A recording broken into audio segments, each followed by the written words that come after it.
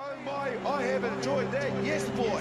Me oh my, I have enjoyed that, yes boy. Me oh my, I have enjoyed that, yes boy. Me oh my, I have enjoyed that. Me oh my, I have enjoyed that, yes boy. Me oh my, I have enjoyed. Well, namahi te whānau, and welcome back to another episode of In the Sheds on Code with Kingy, where this evening I'm very grateful to be joined by a former Highlander and Scottish international in John Leslie. First off, kia ora, bro, and how's life for you at the moment? Oh, kia ora, Kingy. My life's good. I had my older son's 21st last weekend, so that was quite a milestone for the family. We had a fun time, and mum and dad were down, and my wife's mother Jan was in the mix, and a whole lot of friends and family, and lots of Jack's mates. So that's kind of been what's going on. Middle of winter, supporting, watching a bit of footy on Saturday afternoons and working family. That's been me for the moment at the moment, mate. Oh yeah, how did that 21st get on? Was it a big night? Yeah, it was good. We had it at the Otago Cricket Long Room, and great venue, great staff, and no sound control because because we're in the middle of nowhere, so that was good. So we had that cranking up, and it was a fun night. So yeah, nice and tidy. The guys who are they were kind of bouncers, but they weren't. No one was making any trouble, and they were super cool. They were just fantastic. They were just because they're quite mongrels, aren't they? Those 20, 21-year-olds. I've forgotten. I'm trying to think back as to whether I was a bit of a mongrel. I think I'm a bit of a softie, mate. So yeah, I don't know how they breed them down in Dunedin, but it's just messy. They're good. It's all good, but they're just messy. Maybe I'm getting a bit anal as I get older or something, but I'm just anyway. So that was good. It was a fun party. Good to hear. Not much of a clean up. No, that's the good thing about it. Yeah, so go to the long room for hire out anyone that's got 21st going on. It's a great venue. Yeah, clean up, done. All right, I have to keep that in mind. But before you even got into that, or the rugby ball business for that matter, you did start off, we were a professional athlete. But before we roll into all of your accolades, I want to take it back to day dot, which is where I'll start. How did you even get into playing rugby, and where'd you grow up? Grew up in Petone in Wellington,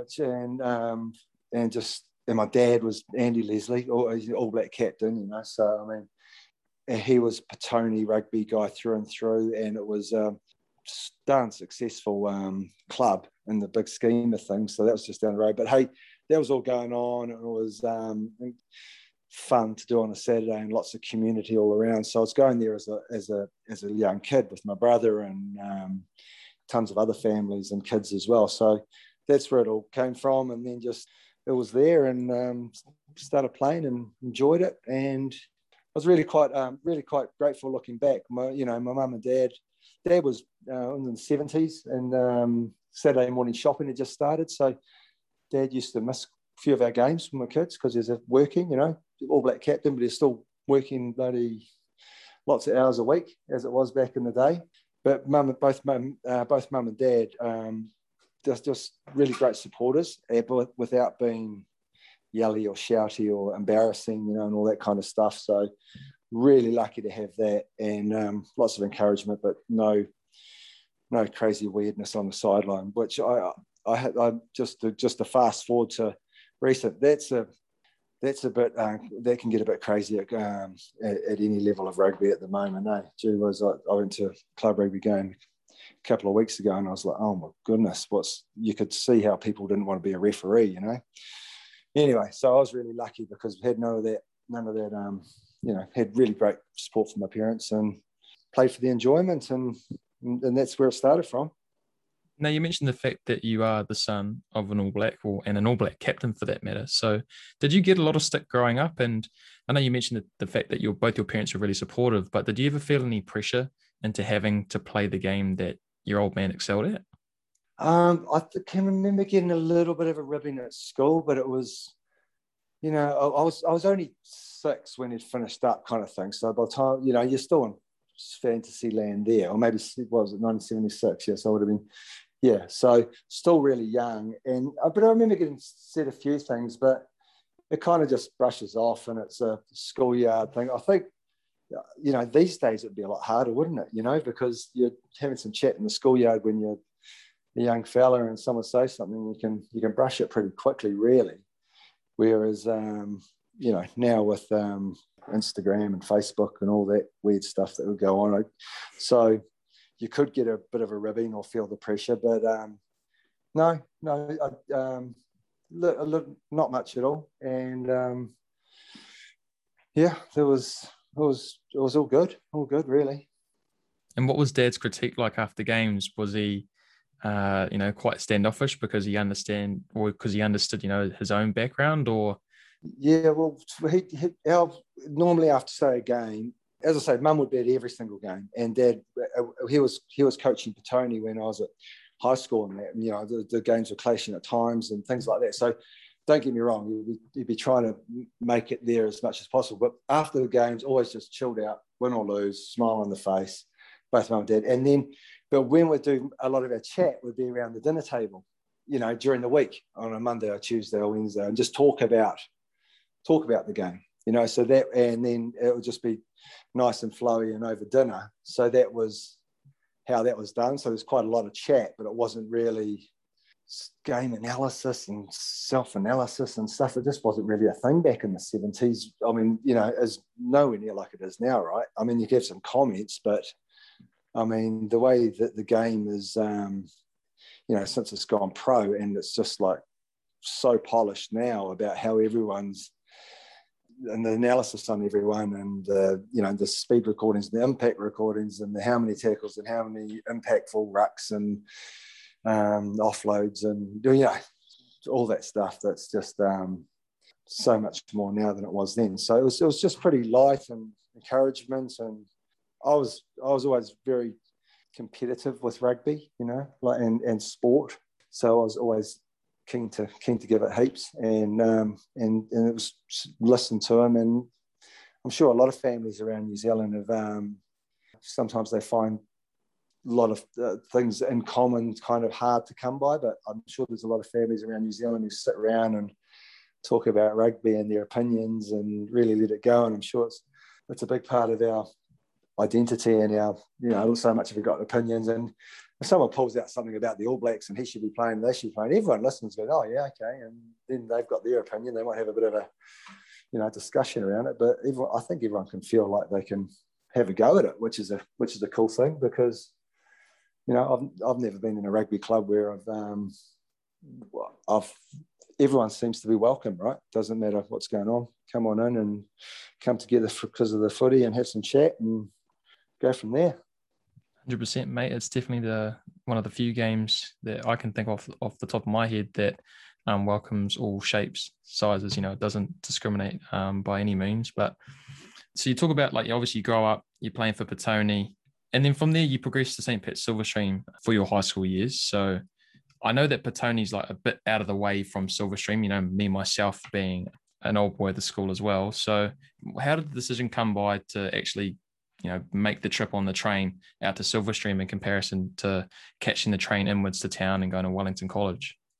Well, I can remember it being floating around. I think it was there was a family called the Coles family. They're a big Catholic family in Petone, and their boys all went through Silverstream. They're a bit older than me and Marty, and they said Pat Coles, the dad, and said send your kids there, and he probably had some contacts. And then I actually decided to become a boarder up there. So I was a boarder since day one, and fully went deep into it, and really enjoyed it, and got a whole lot of mates who we're having a reunion with this year, actually. And your dad's going to be there, so that'd be good.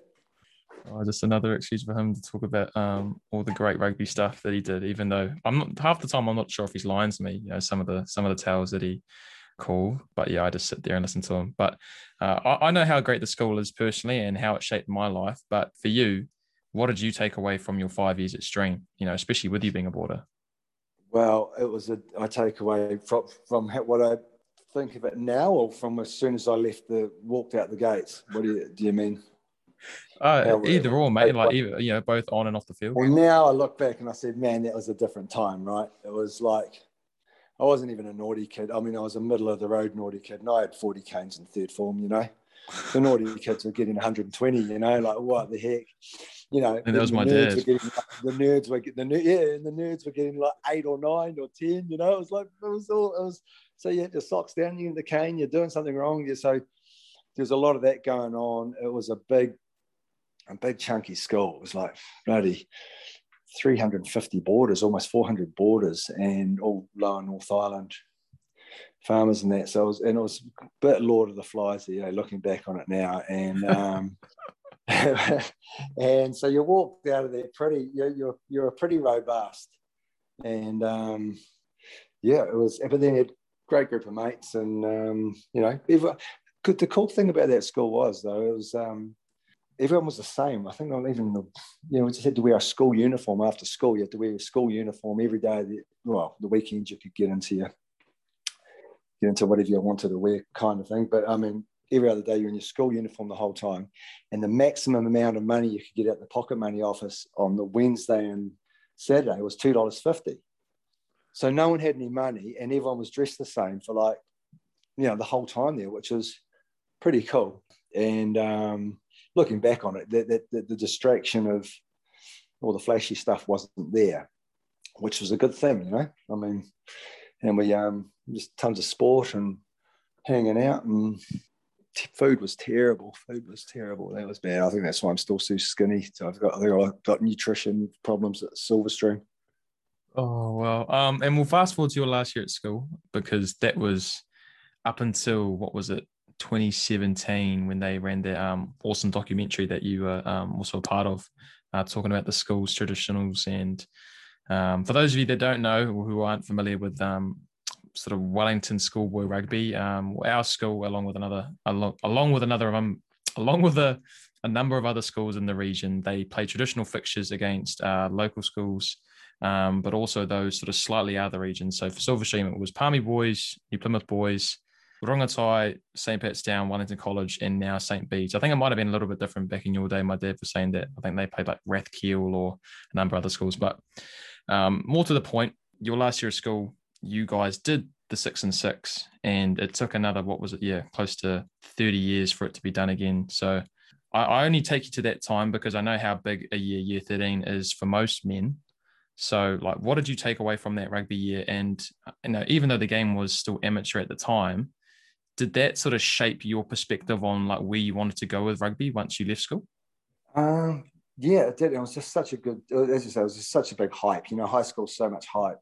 You get good crowds, and it means so much, and you've got so much time to prepare, and you know, it's fantastic. So that year was great, and so to shape me as a rugby player, I think so. It gave me a taste of really enjoying it and feeling like I enjoyed training and getting really fit, because I wasn't the fastest or the biggest guy. So I thought I might as well try to be as fit as I can. And did push me in good stead, because it was just a great team to be involved in, and you get winning success, and you go, man, I'd love to taste that again. And then so it did give me a lot of encouragement and enjoyment. So that certainly made me want to keep on going, for sure. And then so from there, you went down to Dunedin, and what was the plan? Like, what were you studying down there, and did you have the whole rugby set up before you'd even got down there? No, everyone just used to turn up, and the plan was to go through university, and I did physical education, which was quite popular back then, especially with a lot of the rugby boys. I think there was like Aaron Pianet, John Timu, Jamie Joseph, Josh Cromfeld, myself, and there was more. We were all doing phys ed, but the guy who was running the phys ed school was the king rugby man, Rex Thompson, and so he used to keep an eye out for rugby guys, and he obviously had a bit of a, I don't know. That's what happened. We ended up there. Got a brilliant story. You know, this is about John Timu and Rex Thompson. So we were at the Varsity Rugby Club, and this was 1990, and it was 7 o'clock at night, and the game was on at 3 o'clock in the afternoon, whatever. And so we had a court session, and middle of winter, so it's 6:30, 7 o'clock at night, and taking outside for a piss stop or whatever it was, in between the court session. And we went outside, and you could just see across the University Oval. It just had the steam coming off the oval. It's freezing cold, and then in come these lights, these two headlights in this car, and they come screaming onto the Varsity Oval, number one, and did a big donut, and then just boom, just putted out in the middle, and we were like, what's that? The Bogans, what's going on? Who's that? And Rex Thompson goes, whoever is in that car will never play for varsity again. And we all run over to the car, and we go, what's going on there? Who is this? So we get closer and closer, and JT's at the front wheel, and Rex Thompson, he used to have about 60 durries a day. He was coming up the back, and he pushed his way through the circle and pushed his way, and he was so angry, and he looked across at John Timu and he said, JT, don't do that again. We're like, the boys are cracking up. So JT, come over, get in there. Yeah, he was at that stage. JT was in the All Blacks, Yeah. The man just come back from Wales, and we got in the All Blacks as like an 18-year-old or something. So yeah, back then, yeah, you wouldn't want to do it. I mean, yeah, you might want to maybe or not. I don't know, mate. But, there's always exceptions to the rule, especially for your gun players, like what team it was. Yeah, I was that. I just say you always make exception for your gun players. So, and it always seems to be like with those situations, it's how they turn out. Hey, there's always the teacher's pet or the coach's favorite. Yeah. Well, yeah, and everyone goes, yeah, okay, yeah, I get that. Yeah. But one of my questions, in relation to your time down in Dunedin, is because, like I mentioned before, you did play during the amateur era, and so when I've looked at your Wikipedia, and I see that you made your debut for Otago in '91, and I'm not sure, before that whether or not you were doing pre-seasons with them or how that sort of stuff worked, but you would have got down there before '91, so you would have spent at least 2 or 3 club seasons, and nowadays, the top rugby players from around the country, doesn't matter where they end up, they're generally in some sort of high performance program, and they're being groomed to play for the senior teams, like what the Highlanders basically are now. That's what Otago would have been like for you. So in that time before you made your debut for the top team, how did your time down there work, rugby wise? Because, it's still amateur, so you're not even getting paid. So you're just studying and then working and just playing club footy? And it was quite a good thing. We were talking about PE before. I mean, what it did is it gave us some insight into how to train hard. And we used to go and me and Josh and Jamie and Aaron and the boys, we used to go and train together. And we'd actually, looking back on it, we were quite smart and quite tough trainers. So we just train and study and party and rugby and happy days. Living the dream. Okay, it sounds like you found the perfect blend, or you seem to find a balance better than some of my mates who've gone down there, even though they weren't the rugby player you were. But anyway, 91, you make your debut for Otago. Like, how did that come about? Were you Mr. Consistent for a couple of seasons at club level and then got your opportunity, or were you fortunate enough to, well, not fortunate, but were there a couple of injuries that saw you bring into the squad? How did it all come about? I think I got my first look in it with the Otago Sevens, because they used to play the Sevens at the start of the year. So I turned up early and committed to that. And you turn up and you got a nice chance to show yourself without. That was good having the Sevens at that time of year. Everyone just turn up, use the Sevens as a fitness prep for the season, get into the Sevens, got a bit of a look there, and then got invited along to a practice and just trained as hard as I could, just thinking, just want to hold it, hang in there, and then got my chance for the first game as a 20-year-old with Laurie Mains as a coach, who was like old school, it's like seriously old school and pretty darn scary, but that was fine. If that's what was going around at the time, just take it and get on with it and try your hardest, and then you're there and you feel like the junior for a while, but then you just do your time and into it. So it's I suppose you could say it came along kind of quickly, but not. I didn't feel like it was rushed or anything. And it's you turn up and you just, as you say, there was no there's no promises. There's no you're in. You just have to turn up, and that's quite a good thing, because you can just turn up and you say, who else is here? Who else do I have to be fitter than? Who else do I have to be keener than? Rather than some guy who's signed up, who's doesn't play any club footy, and is in the team. They're in the team. So I like that. Maybe if everyone had to be signed up and organised, I might not have got picked up. Because as we know, there's a lot of good players that just don't get that. What is it? The academy contract or whatever they talk it up as. Yeah, it's sort of that's probably one of the glaring problems that I've talked about in the past on the podcast. The fact that you get a lot of these gun high school players who I don't want to take anything away from them. I feel like they have earned their opportunity in a way, but like you said, when you wrap them in cotton wool and they play bugger all club rugby, and my point is that there isn't really an incentive for guys who miss that boat or miss these academies or miss these development contracts to really stick at the game, because it's almost like nowadays that once you sort of pass maybe 2021, that if you aren't in the system, it's pretty darn hard to get into it. Does that make sense? Oh, totally. It so does. It so does. And I've also had some experience where guys get in. They think they really want to get into the academy. Now, this is, a high profile guy. I'll say Machu Walters, lead singer of 660. Mm-hmm. So him and Eli, they played. I coached him for 4 years when I was at varsity, and Machu got identified as and he was a good guy to coach. He was such a good leader and such a tough guy and skillful and good team man and easy to coach, low maintenance, turns up on time, goes hard, brilliant. But he got identified, and rightly so, as a player with promise, and, got in, I think it was in the Otago Academy. And he just, just too much, too much analysis, too much training, too much. And I think, it's not just him. There's a lot of kids that go, well, it seems like I'm giving a lot, and I'm not necessarily.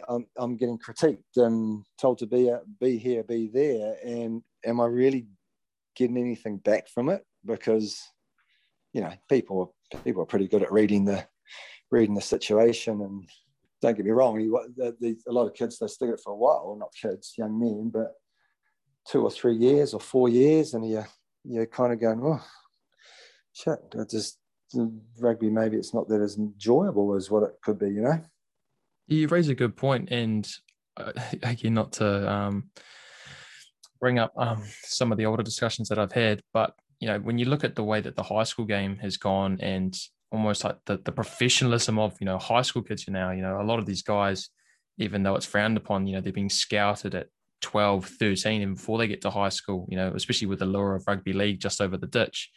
That, like you said, everything's just so regimented, and there's video analysis and rah that like you said, it can take away from just going out there and playing rugby. Like it's almost like you have to be this robot, because you got to follow all these different systems, and especially like now, like there's probably not as much partying as there was done in your day. And like you said, with social media and all of the influence that has, and like guys can't even go out for beers nowadays because they've got to be these athletes that.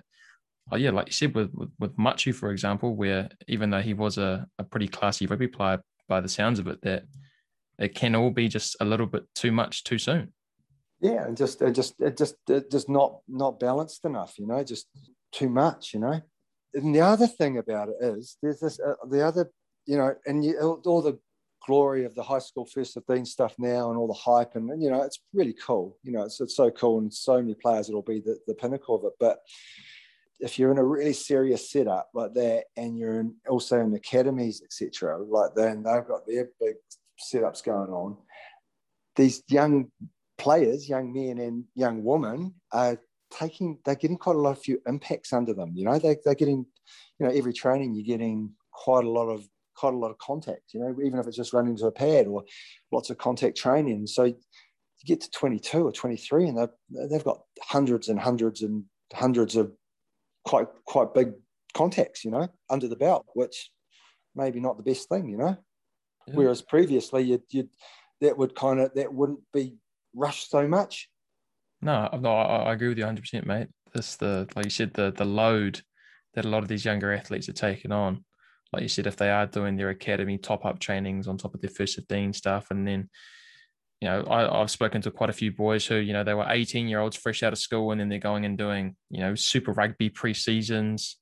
And then on top of playing against, men at club rugby level, they're having to go off and play their academy games or whatever. And then if you're really, really good, you get fast-tracked into the men's game playing the NPC level. And I know that the standard of rugby has dropped off a lot, since probably your heydays, but all of those contact sessions and all of the mileage that you get up, doing the different fitness blocks, they do add up. And if you've been at it since 16, 17, like by the time, like you said, you get to 22, 23, you can be carrying, quite a few niggles that are going to impact you for the rest of your, not even your rugby career, but your life. Yeah. So it's that's quite, and there's so much more training of the impact and kind of rightly so, but there's just so much more contact, and guys are getting coached about how to really put some power through their body now. Whereas we're a bit, I didn't get taught properly how to tackle until I went to, and this might sound weird, until I went to England in 1999, where we had a defence coach, and the tackle sessions, It was a bit early. It was a bit moronic. It was a bit back in the day. So we were having to run smack into each other full training, which I was hating. I was like, oh my God. But that was England in 2003. England were the only team. This is to take a defence coach to the World Cup, and they won it. So the only team that had a defence coach at the 2003 World Cup. New Zealand didn't. So that was when everyone's going, we needed one. Yeah, look at all the gains we're getting from them. So that was at the, not the start, but it was all the gains again. But then it's just it just keeps on going, and it's just such a coaching machine now. And when it comes back down to that club level, it's finding that balance. So as we were saying earlier on, hardy people and community people and good fun. And one of the cool things about club footy is the unpredictability. And it's sad when you see your kids teams, or a lot of rugby teams trying to replicate the style of these, the All Blacks and the other Super Rugby teams who train it all week. It's quite hard to do, rather and that, the expectancy of you have to do this in this part of the field, that's way more now than what it was before. There was a lot more like, have a go, but now everyone's understand how to defend better and tackle better, and the field seems smaller, doesn't it? So just different. Look at us, man. We're solving all of rugby's problems. That's the thing. But the crazy thing, the other thing about rugby, you watch the game now, some of the refs get a hard time, especially the club refs, and some of them are just young fellas. But man, there's a lot of rules, and it's moving fast, and it's and then the rules change every year. That's pretty out of it for rugby. Like, you've got a sport that actually the culture is rules change every year. Like, not one, like 8. Yeah. Yeah, there is very much so an overcomplication of what is really, when you get down to the nuts and bolts of it, a pretty simple game. But getting back to more your career, mate, and we'll finish up here with Otago. You amassed more than a century of caps and actually ended your first class career with them when you retired from the game in 2004. But amongst all those games that you played are some pretty famed battles and seasons, which include a win over the British and Irish Lions in 1993, a win over the Springboks in 1994, and the NPC title in 98.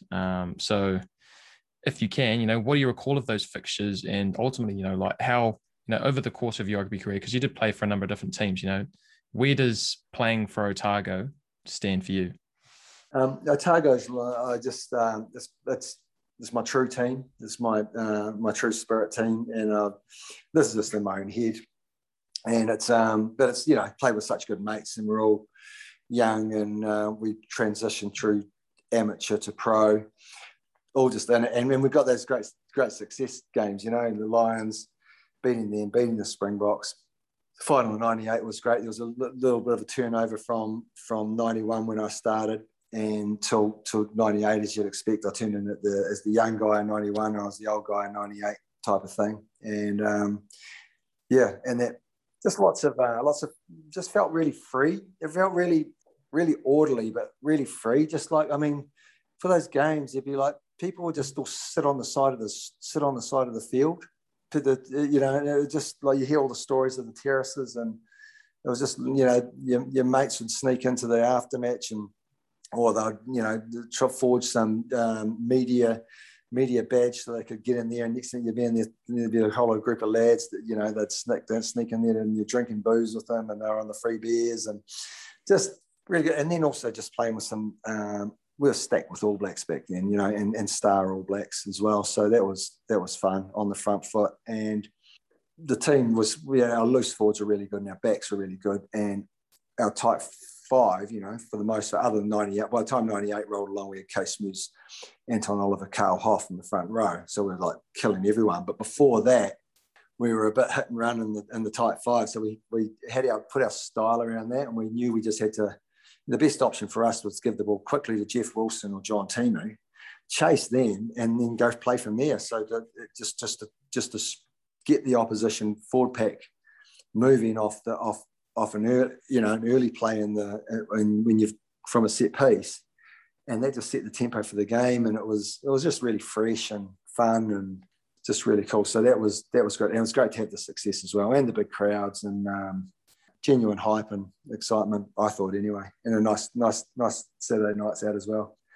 I remember one game I went to, it was after one game we played Waikato in a semi-final, and there was me and Jamie Joseph and Aaron Penne, and we're at it was a hamburger bar, and Jamie went up there and Aaron went up and ordered and said, I'll have 2 hamburgers and a chips and a milkshake, and the guy said, oh, Aaron Penne, great game yesterday, mate, great game, and he said, you can have it for free. And then Jamie's ears perked up. Jamie goes, I'll have 2 hamburgers, apple pie, chips, a milkshake, and a 6-pack of nuggets. And you're going, oh, Jamie Joseph, well, yeah, that was an awesome game you played yesterday, mate. Let's have it on the house. And I went, oh, yeah, okay. So I put my order in, and the guy goes, oh, that'd be $9.50. I go, oh, what? Oh, geez.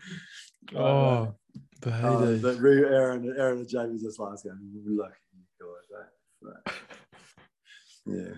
I was going to say from that era, I mean, on top of like all the experience that we just touched on, a lot of the wins that you had and some of the players that you played with, you know, you mentioned someone like John Timu and Jeff Wilson and Jamie Joseph. Do you guys like still keep in touch with each other? Because I know, like, obviously, like now with the professionalism of the game and, you know, your iPhones and your Facebooks and your Instagrams, that, you know, a lot of today's players, because of how much time they spend with each other, they are quite interwoven, or, you know, it's easy to link back up. But, you know, do you touch base with a lot of the boys that you started your career off with? Yeah, well, we were super tight, and then we all fell off, right? Because we all went across all around New Zealand, and then, you know, all across the world. So because we didn't have, you know, email was just coming out. Oh, I got the email in 2000. I thought that was pretty cool. But, you know, and then so it kind of fell off a bit, and we're having families and all that kind of stuff. Still kept in touch and occasionally, but now we've all come back, and with technology, yeah, we have heaps of time together. It's great. We Aaron Penne's son's actually flats with my boy and poured his yard glass for him on Saturday night. And then Jamie was there as well, and, you know, JT keep in contact with him. Mark Ellis, of course, he'd have plenty to do with him. So we do keep connected for sure, and it's really great. And the technology has made that so much easier. You know, it's easy to just drop a funny thing you've seen on YouTube or whatever and send it on to your mates, get a few laughs, and, you know, keep, you know, and you're connected again. You know, so and then that just gets better and better, and our families all get on, so that's great, and hang out quite a lot. Yeah, unreal, man. I know that for me, a lot of the boys that I play rugby with, you know, I'll stick in touch with them, you know, due to like the technology that I have at my disposal these days. But yeah, it's weird. Like if you for someone who's never played rugby, and I guess it's probably different for you because, you know, you played in the professional era and you were training and you're around these guys a lot more often than I am with my club mates or the guys that I went to school with. But I find that, you can't, there's nothing quite like a rugby relationship, because you're literally putting your body on the line for the guy next to you. And you probably don't do that in any other walk of life outside of, maybe another contact sport, or if you're in the army. I don't know. Do you find that similar for you? Yeah, it's got to have that. Yeah, for sure. For sure. It's great, isn't it? You're in there with each other. Very primal, all that stuff.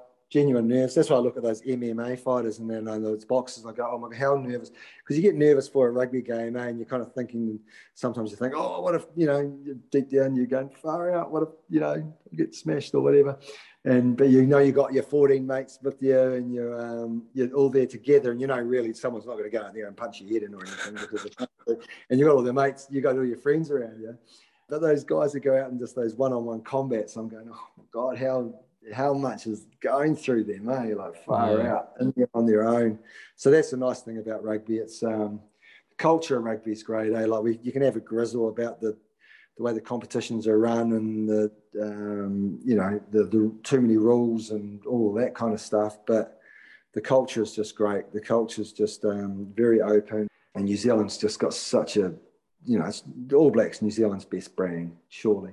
And New Zealand's held really quite high regard around the world. It's quite a sexy place, like it's good. There's only 5 million of us, so if you're in Europe or in America, and it's white, right? Like New Zealand, maybe not much, but if you're really, so that's great, and it just it's so international as well, and a lot of these other countries, their rugby personalities is not as across everyone like New Zealand, and the beautiful thing about that is that everyone across New Zealand, because you got that connection, It really truly is nothing like that. But yeah, man, I do want to get back to you, even though I love going off on these tangents. I am mindful of the time for you to be able, to have this time. I'm very grateful for it. So, question back to your career. You were in the prime of your career, so to speak, when the game transitioned from amateur to professional in 1996. And going off what you've told me already, the fact that, like you studied PE and how much training meant to you, because like you said, you were never the fastest or the strongest, but, you thought if you worked the hardest, that, it would ultimately pay the greatest dividends. So did you find the transition going into that first Super Rugby tournament in 1996, relatively easy, given the lifestyle and the work ethic that you'd had with your rugby, up until that point, in comparison to maybe some others? Well, I think it went in quite soft because it went pro really quickly. So like we still only had one forwards coach and one backs coach, I think, and one trainer. And, so it was still pretty light. I think we went to training to 3 times a week, something like that. So, and then don't get me wrong, the fitness guys that we had there, they were going great, but they were just all learning this as well. And the facilities it all just happened so quickly. So it was a little bit of a roll in there. But no, we just loved it, because train hard, dig it in, and then you're getting paid for it. Just couldn't, we could believe it, but it was just fantastic. It was just the transition to it was easy because I speak for myself, because I loved it. It was easy. It was something I loved doing. It was like, didn't feel like it was a chore at all. It was just like, oh, this is amazing. And what about whilst you're in it? Like, were they as big on, obviously they weren't as big on stuff like recovery and nutrition as what they are these days, but I'm guessing it would have been different, like you said, being paid to play rugby and, you're training, mostly to get yourself prepared for Saturday. So over the course of that first season, even though it was pretty fresh and it did happen so quickly, like, were you going out and doing recovery sessions, or was it almost just the same old? But like you said, you're just getting paid to do it. People go to the swimming pool and just, then the swimming pool chat, when we have Sunday sessions in the pool, and our trainer was a guy, Matt Blair. He was smart and he was good, but it was a lot of it was also just managing the boys, because you get some guy go, oh, I've never done that. It wasn't like now, so this is what you have to do.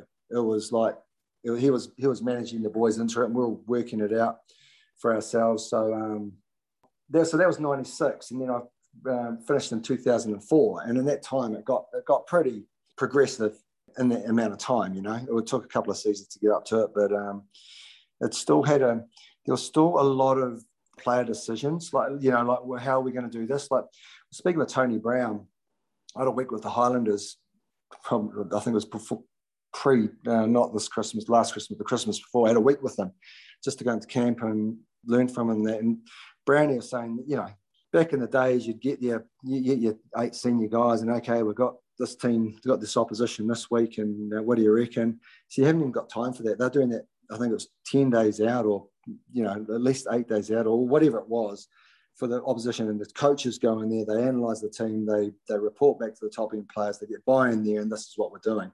Whereas we had the old VHS recorder, so there was a bit more mystery. It was probably not a bad thing for rugby now, because everyone played a little bit different and didn't know what everyone was doing. Now it seems like everyone's kind of plays the same, Well, it's just the way it's all progressed so quickly, Technology around it and the measuring of everything, and that is, I would have loved it. The stats, I would have loved having all those stats, because it would have worked. I think it would have worked for me, but it was kind of cool not having it as well, and then getting a taste for it, after that as well.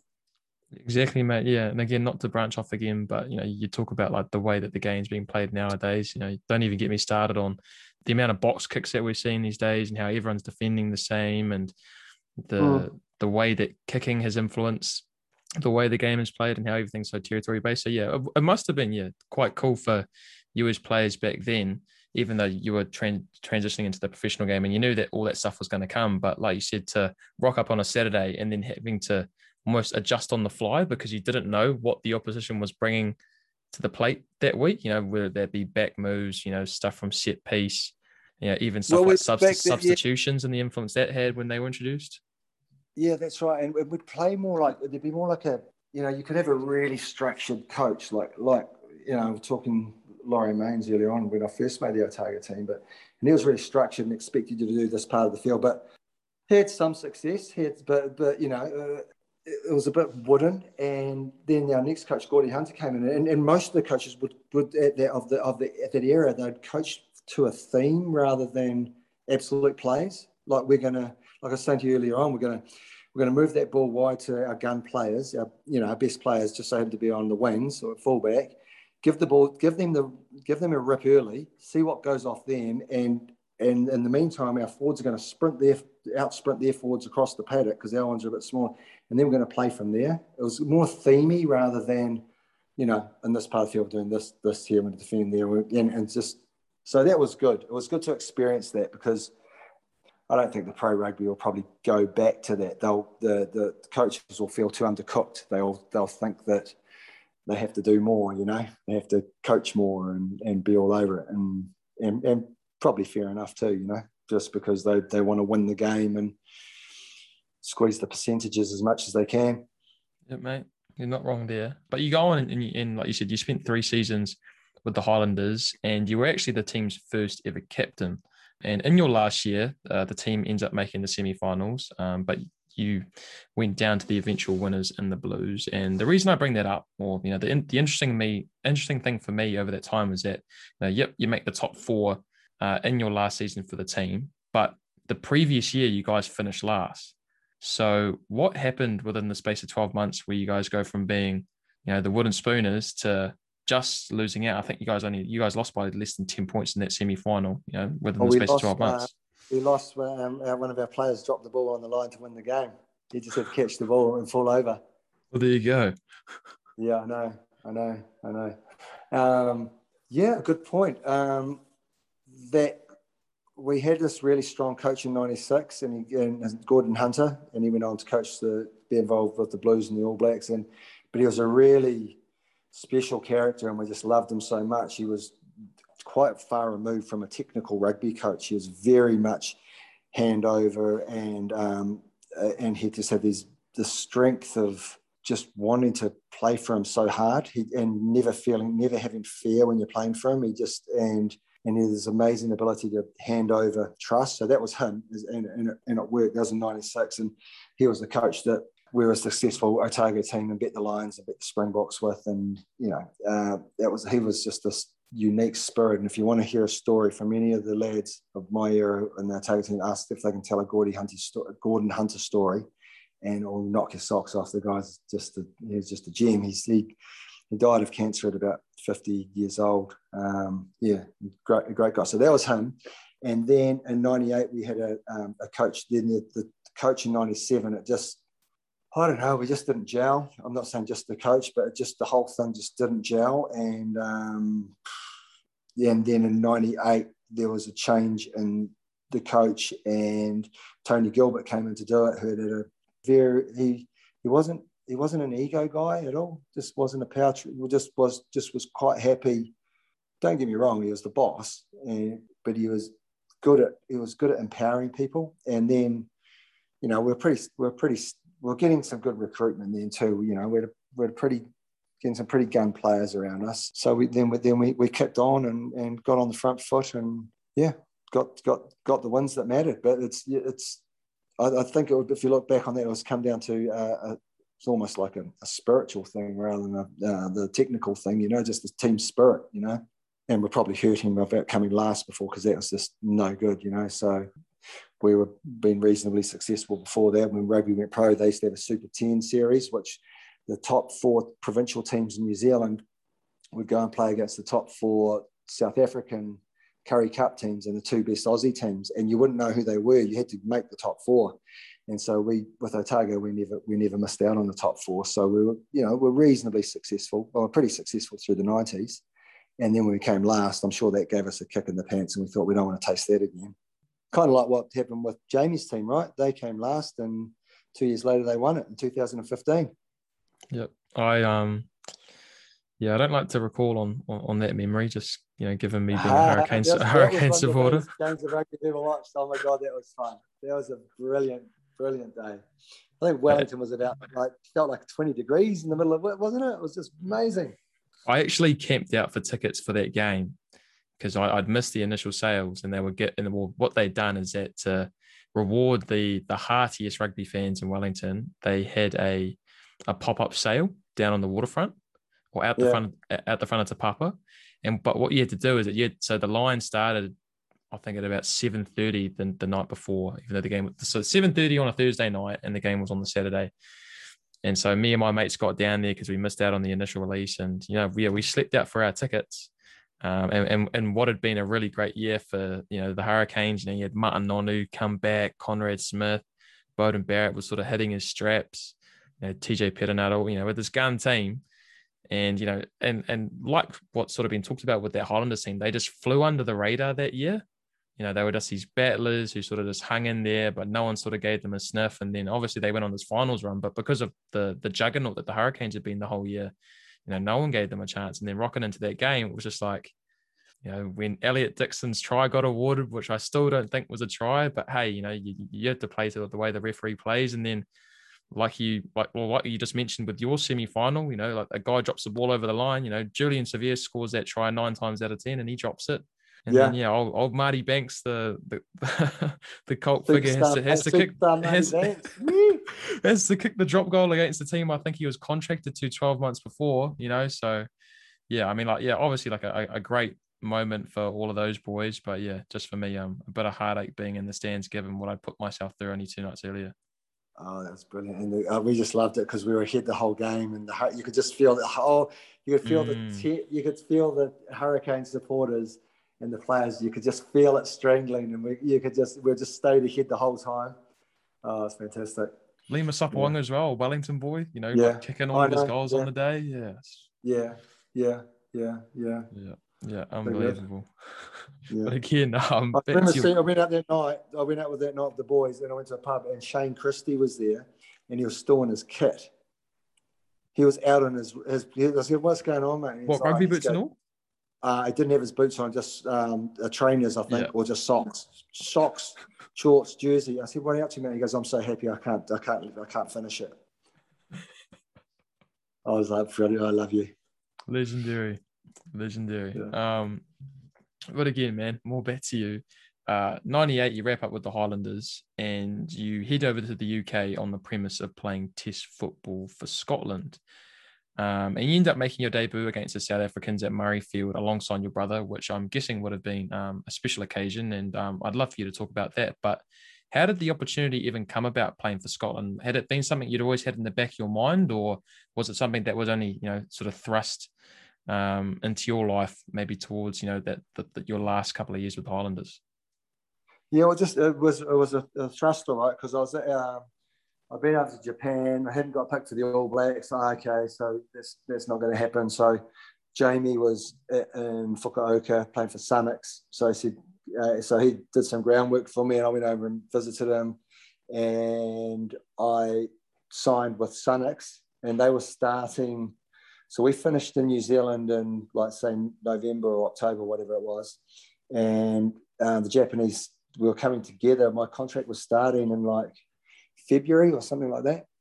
So I had like 4 months to kill. And so I'll go up to Scotland and play there. And like next minute got shouldered. Jim Telfer, well, I think I got invited to come on up to Scotland and play for Glasgow. So I did that. And 11 days later, and the Scottish team got tapped. Next minute playing international rugby, big crowds, heaps of fun. We had a good team as well, which was cool, because Scotland's, it's kind of like Samoa, Tonga. There's not that many players. It's pretty small player base, and so you can get rocked for depth pretty quickly. But it just so happened we had a good team there, and in '99 we ended up winning the Five Nations, which was we were 100 to 1 outsiders before the first game, and all that happened like so. So that was happening, and I was trying to juggle Japan and Scotland together. So I went and ended up doing my season in Japan, and then coming back and basing myself in the UK, because it was just, I had the international rugby going on there, and it was just, I didn't think I was going to get it, and it was tons of fun. And unfortunately, you can't be in two places at once. We all wish we could be in three places at once, but you just can't. So chose the UK and did that. So Scotland lived 4 or 5 years in England, which was fun as well, and had my kids over there. So they've got, one's got a Scottish passport and the other one's got an English one, so that's good. And yeah, so that's how that one went.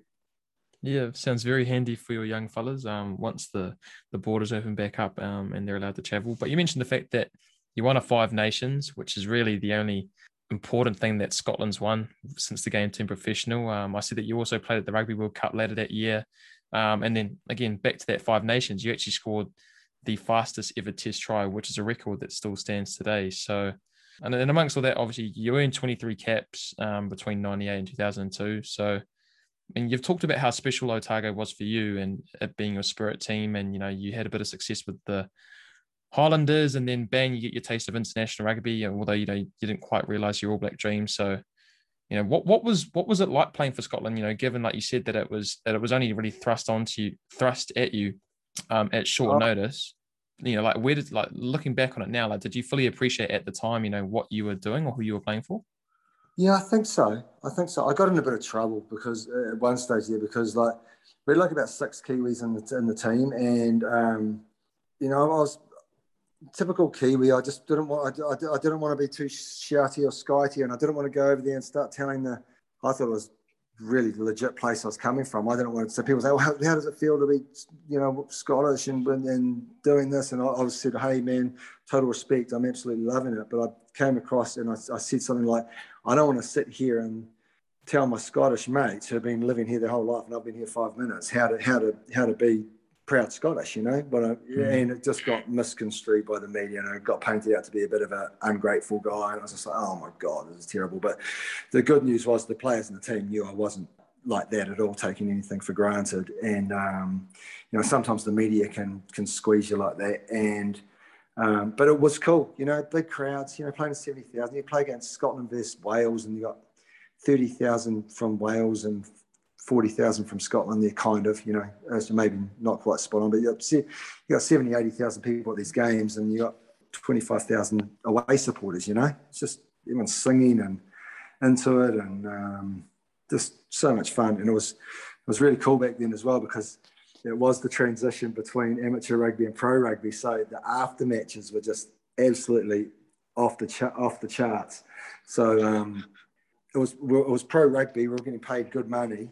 But the after matches were they were hangover from the amateur days. So straight after the match, so this example, this went on for a couple of seasons. It was so, at first I thought it was a bit weird, but then I just, after about halfway through the first one, I went, oh my God, this is so much fun. So at the after match, say at Murrayfield, you'll go to the after match and you sit down and you have a bit of a deal and they do a bit of a meal, not too heavy, but then they've got the speeches going on and they split you up in the teams. So like myself and my brother Marty would sit with the Quinnell brothers, and so there'd be like 3 Welsh, the two Scottish guys, your partners, and 2 Welsh guys and their partners there, and all the room was like that. So it was a really good mixer. And then after the official after match, they go, okay, now we're going to our second after match, and I thought it was a bit weird at the start because they said all the boys are going to get on this bus, and all the girls are going to. So the whole place is segregated, men and women. And the men went one way. We went to a big hotel and had a dinner there, and the girls went the other way. And at first, both, myself and my wife kind of thought, oh, a bit weird, whatever. We'll just go with it.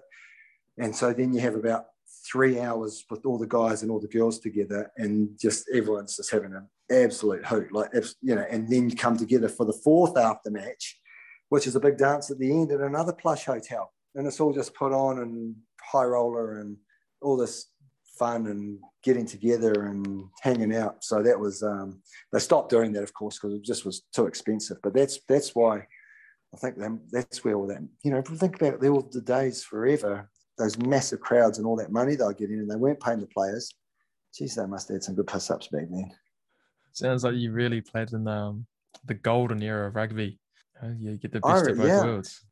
Seems like it. It seems pretty good. I don't, it was just good to have that. And I remember just also, I'm sure the guys probably mates with the opposition players, but when we go to South Africa, we'd go and give the Natal boys a call on the the Tuesday night and go out for the dinner with them on the Wednesday night. Wouldn't drink or anything. Someone might have a glass of wine or anything, but it wasn't drinking. But just all hang out, catch up. Then we'd play against each other, and then they'd take us out for a party on the Saturday night. And likewise, we'd do the same for them here. It was pretty cool, It was pretty cool. Yeah, mate, I can only imagine. Now, as you mentioned, like you've played in a number of different spots across the world. You started off in Otago, you make your way up over to the UK. You're playing in Scotland. You play all around the world. Like the likes of Murrayfield, you play at the World Cup. Before that, you were playing in Japan, and then they bring you closer to home or closer to Scotland, and you're playing in England. And you play for Newcastle and Northampton, and like you said, we touched on the title with Otago and beating the Springboks, and like playing at a Rugby World Cup must have been something in of itself. So when you look back at your career, is there any like one game or one tournament or one moment or one aftermatch that stands out amongst the rest for you or holds a special place in your heart? No, not really. It's it's just kind of all blurs, and that's good. So that's not one in particular. There's just tons of good memories, and also like sometimes things stick in your mind that aren't the best things either.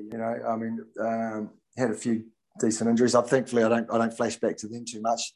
Flash back to a couple of losses that you had and go, oh damn it, but not really, because that's you win some, you lose some. But not one particular thing, because I got to experience quite a varied amount. So not hanging on to that one moment or that one aftermatch or that one thing, because it was good. We used to have, maybe I'm a bit blurry because there's no lies, and this is not good either, but it was created a spirit after pretty much, and this is like not one for the modern age football player, pretty much every game we played for Otago would have a court session afterwards. Every single game, Wednesday game, Saturday game. But so that was like, just different. So there was lots of chat. There's lots of chat and singing going on all over the place. I'll tell you the most remarkable thing to me, and this may sound a little bit soft, but you talk about having a court session after every single game you played for Otago. And the fact that you boys drank beer. Now, obviously I've been raised different, where nowadays when I go down to the Bottle-O, I've got such a wide range of options, but I can't even there've been the odd night, where I'll go out and buy myself a box of beer if I'm getting on it with my boys, but listening to, some of the guys, and I'm guessing it would have been similar for yourself, where, the amounts of beer that they got through, and that was what, kept them going. Like, it really, like, it blows my mind. Like, I can't imagine just like consistently just going out on just more than a dozen beers. But cool. Yeah. Obviously, yeah, like we've pretty much encompassed your career.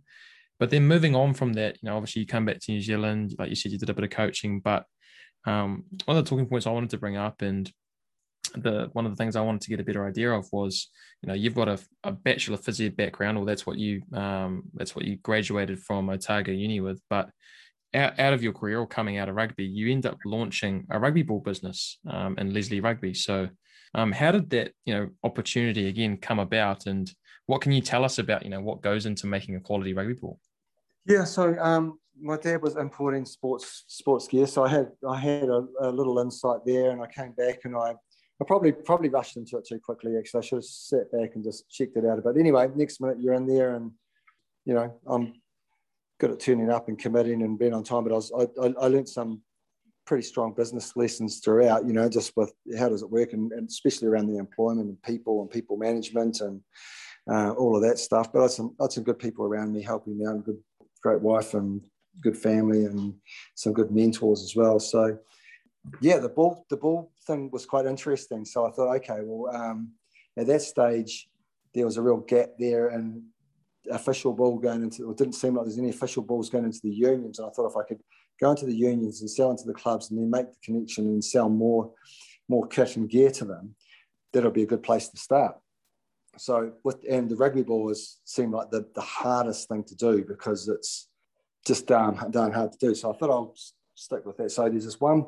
So how do you do that? You go and find out where the rugby balls are made. So there's this place in India called Jalandhar, which is a city of I think it's about 2 million or maybe 3, but I think it's more like 2 million. And it's about the size of Dunedin or something like that. But it's India, right up the north in the Punjab. So I ended up, over my time there, I ended up going up to India about 10 times, which is like, it's a different place, India. I used to really enjoy it, but I always used to think, I'm glad I'm leaving as well, just because, well, there was lots of reasons for that, but that's just how I was feeling when I said it. But anyway, had some good friends and amazing experiences up there. One of them was I saw the 2020 World Cup final one year between Pakistan and India on the ground. And that was, I think I was the only non-Indian person in the whole bloody 500 at this big party they were having. That was fun. But then I went up there, and that's where they make rugby balls. So that's where all the rugby ball brands are made, in this one town. So I went in there, and I ended up getting the wrong trains and all the rest of it. Got up there and met the people and started to understand it, and had Tony Brown and Jeff Wilson helping me out with some R&D stuff, and just pieced it together. And it took a bit of time, and we got to a point where one stage there we're the official rugby ball of 11 provincial rugby unions throughout New Zealand. That was pretty cool. And cut a long story short, ended up selling the business about 3 years ago, and Brendan Laney's got the assets of that and the ball R&D. So it's still out there and going. So I'm kind of proud of that. It's pretty cool. Now, if you don't mind me asking, like, what made you walk away from it? Was that you'd lost a bit of passion for it? Because that's almost you launched it and you created it. It's Leslie Rugby. So yeah, just probably energy, and I thought I probably got as far as I could. I got to a certain scale on it, and I was finding it hard to scale it more. And small businesses, it's quite hard yakka. So I just thought time was right. Yeah, no, fully. And look where you are now, man. You can you can hook up all your mates with the new latest and greatest wheels. You can venture off down to Queenstown whenever you want, and a bit more family time. Well, that's right. And it's just that, it's, you see it, small business people, you look around New Zealand or wherever, and there's guys and girls doing small business and maybe pouring coffees or in bakeries or bloody painting houses or whatever they're doing. Most businesses in New Zealand are small businesses, right? I think something like crazy, like 90% of it, but maybe more, But anyway, it's full commitment, It's full commitment, and I just you're quite right. I've been more present with my wife and family now just because you're not thinking of 100 other things, probably in basic terms, But hey, that all counts. It's all good, and it's all life, You move through it. I mean, you young guys, you're all expected to have 15 or 20 jobs in your lifetime. Is that right? Something like that? Yeah, something close to that. So so it's quite just, you can't, I suppose it's kind of healthy to move through cycles, eh? Yeah, definitely, mate. Yeah, you can never stop learning, and sounds like your family is richer from your change of career for it, my friend. In time, that is. So, yeah, I think that totally. I think that that pretty much wraps up everything that I've wanted to get from you, from over the course of your career and where you've transitioned to after rugby.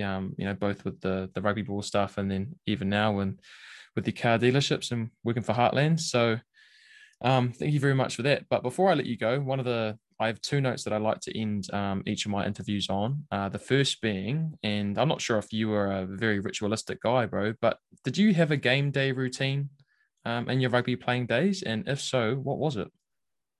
Yeah, I was pretty, what was it? I just had my gear packed and clean and set up the night before.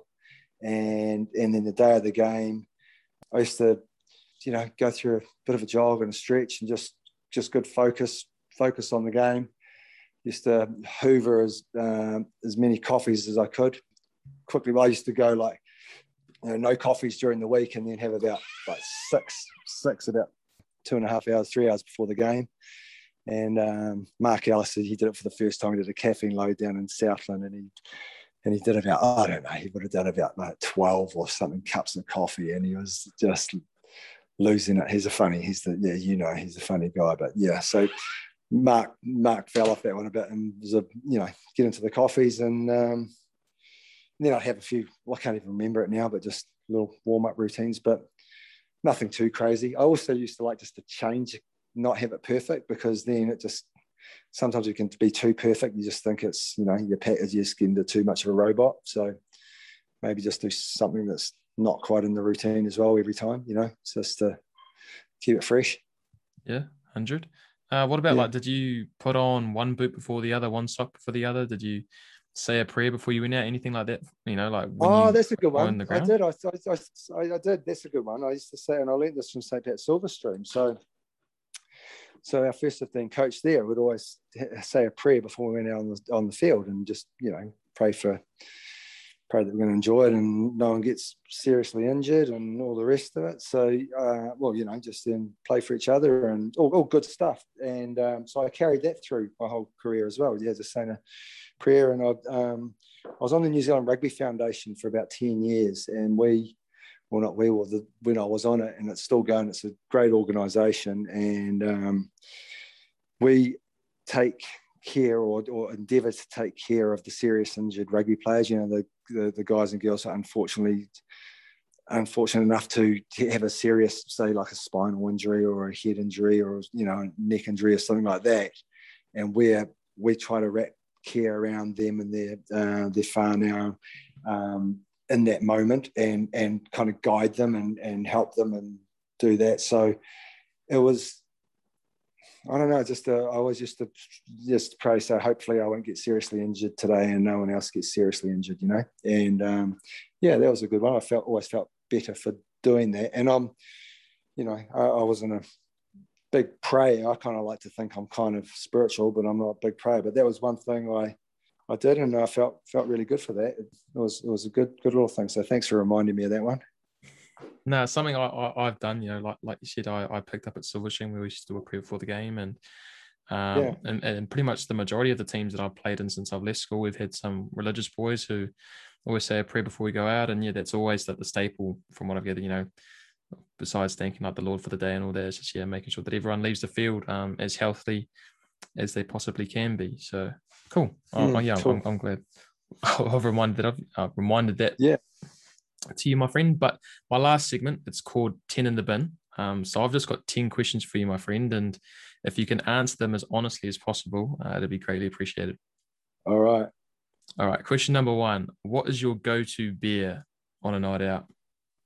It's either Steiny Classic or Heineken, and in the UK, 100% Guinness. Interesting. I would have picked, with you being a Southerner or being an adopted Southerner, that you would have gone Spates. Yeah, no, you said honest. Steiny Classic. I like a 5%. I like a 5% beer. You know, green 5% beer. Yeah. So there I am. Oh, fair enough. Just Yeah. just thought I'd ask. All right. Who is the most notable coach's pet from any of the teams that you played in over the course of your career? Well, looking back, it'd have to be Tane Randall, because how could someone be so unorganised in everything he did and be the captain? So that would be him. Yeah. Who was your idol growing up? I just think Brian Williams was pretty cool in 1977, and Brian Williams. I think all those when he cracked the All Blacks in 1970, he was the man. But even though I was just been born there, but I can remember him when I was 7 or 8, thinking he was just the bomb. Brian Williams, yeah.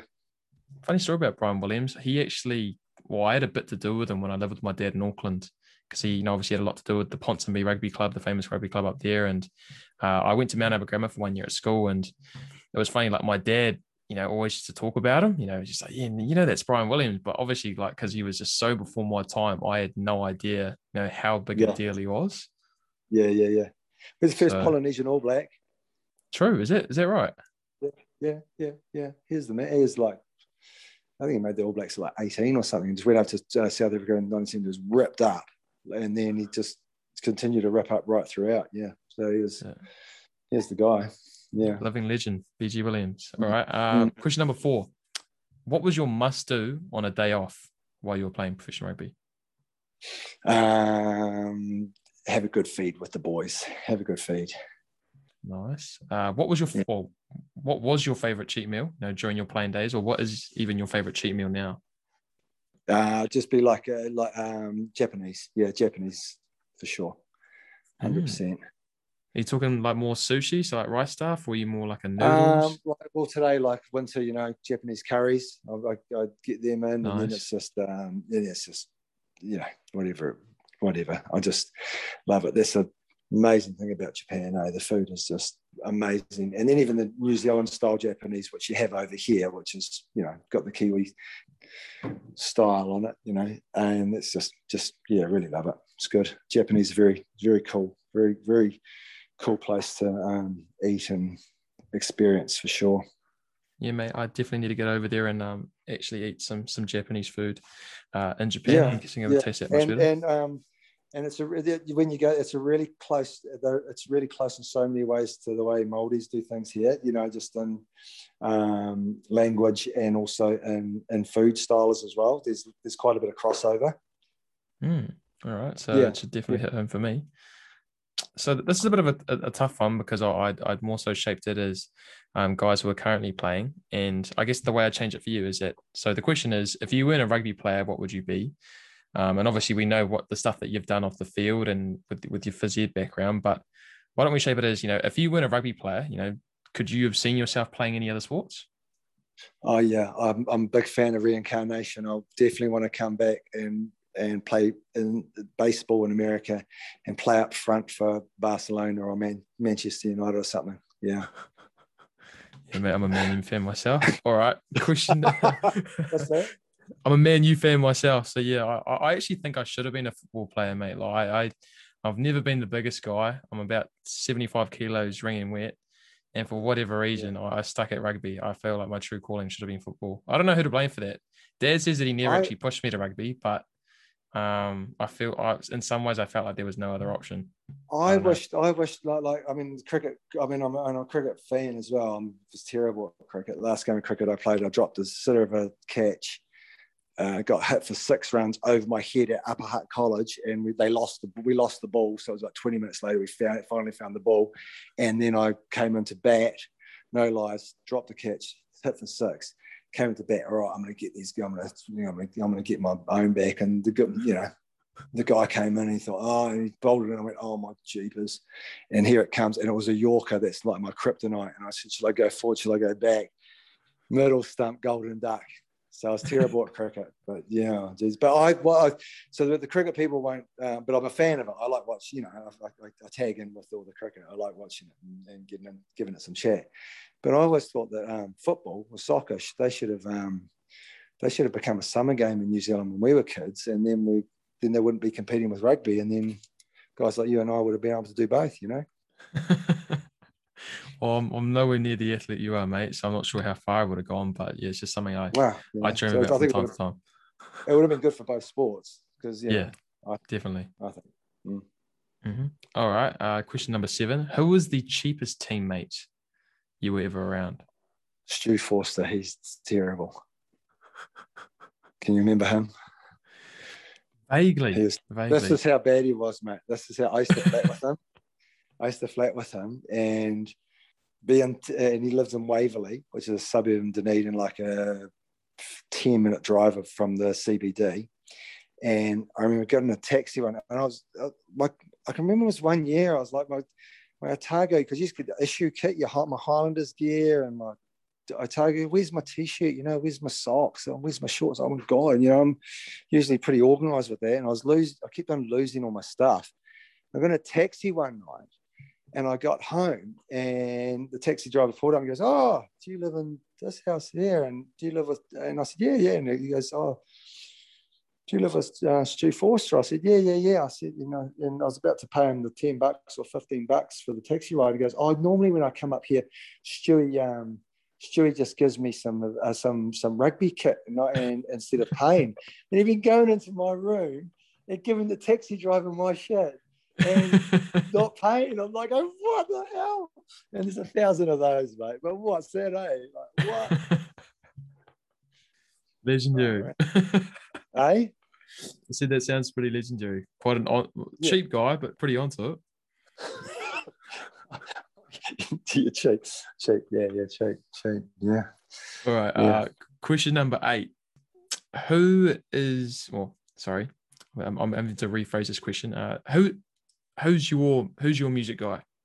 Like, who's someone if you're jumping on your Spotify, like bang, here's your go-to straight away? As an artist. Mm-hmm. Oh, gee whiz, I'm big fan. And with Spotify now, it's just so varied, right? I hardly ever listen to an album anymore, but I'm a big music fan, but just where the mood is. But I mean, it's a hard question for a real muso, but loving the Bob Marley, loving all kinds of music mixes. I got about after my 50th party, I went from like no followers. I think I had 13 after that, so I think I'm really awesome. Yeah. All right, mate. Question number 9: biggest grub you've played with and against? Grub. Mm-hmm. Grub. Who's that? Oh, gee whiz. I found the rugby. It might change now, but I found it more grubby up in the northern hemisphere than here. It's when I first went up to play in Scotland. When rugby went pro in New Zealand, the fighting just stopped. Pretty much just stopped overnight, because what happened was if you got in a fight and you got sent off, if you got banned for 3 weeks, they'd say, okay, you're playing 15 games this year for the Highlanders, so you're going to lose a fifth of your wages. That's how they did the equation. So the fighting in New Zealand just stopped overnight. But then when I went up to the UK about in the end of '98, there's still full on punch ups in the field, like punch ups, and then I was like, and I'm never a fan of that, but yeah, they were a bit more like put the knees in and all that kind of stuff, which grub, I don't know about grubs. I'm pretty good. Not many grub stories from me. Fair enough. All right, last question, my friend. Who was the better player, you or your brother? Me. Probably. He was tougher. He's a tough guy, eh? All forwards are tough. I couldn't believe it. There's one thing I remember. Just as a back, you train hard in that, but geez, the forwards are tough guys, eh? How could you do that every day? Yeah. So no, Marty was good. Marty's a great player. Not at all, my friend. But that's a wrap for this podcast. I have to say, honestly, and I know I say this with all of my guests that I have on, but this has been really cool for me. A lot of the time I get on guests who are currently playing or we've recently retired, but to get someone like yourself on is such a broad range of experiences, from your times playing in different parts of the world, but then to also throw in the fact that you played before the game went professional and afterwards, and then all the work that you did, coming back to New Zealand coaching and all the stuff you did with Leslie Rugby Balls. Yeah, I really appreciate you taking some time out tonight to share your story with me, and I just know that if I'm ever in need of a new car, I know who to go to. Sweet as, man. All right, man. Hey, all the best, and we'll see you in person. Sounds like a plan, John.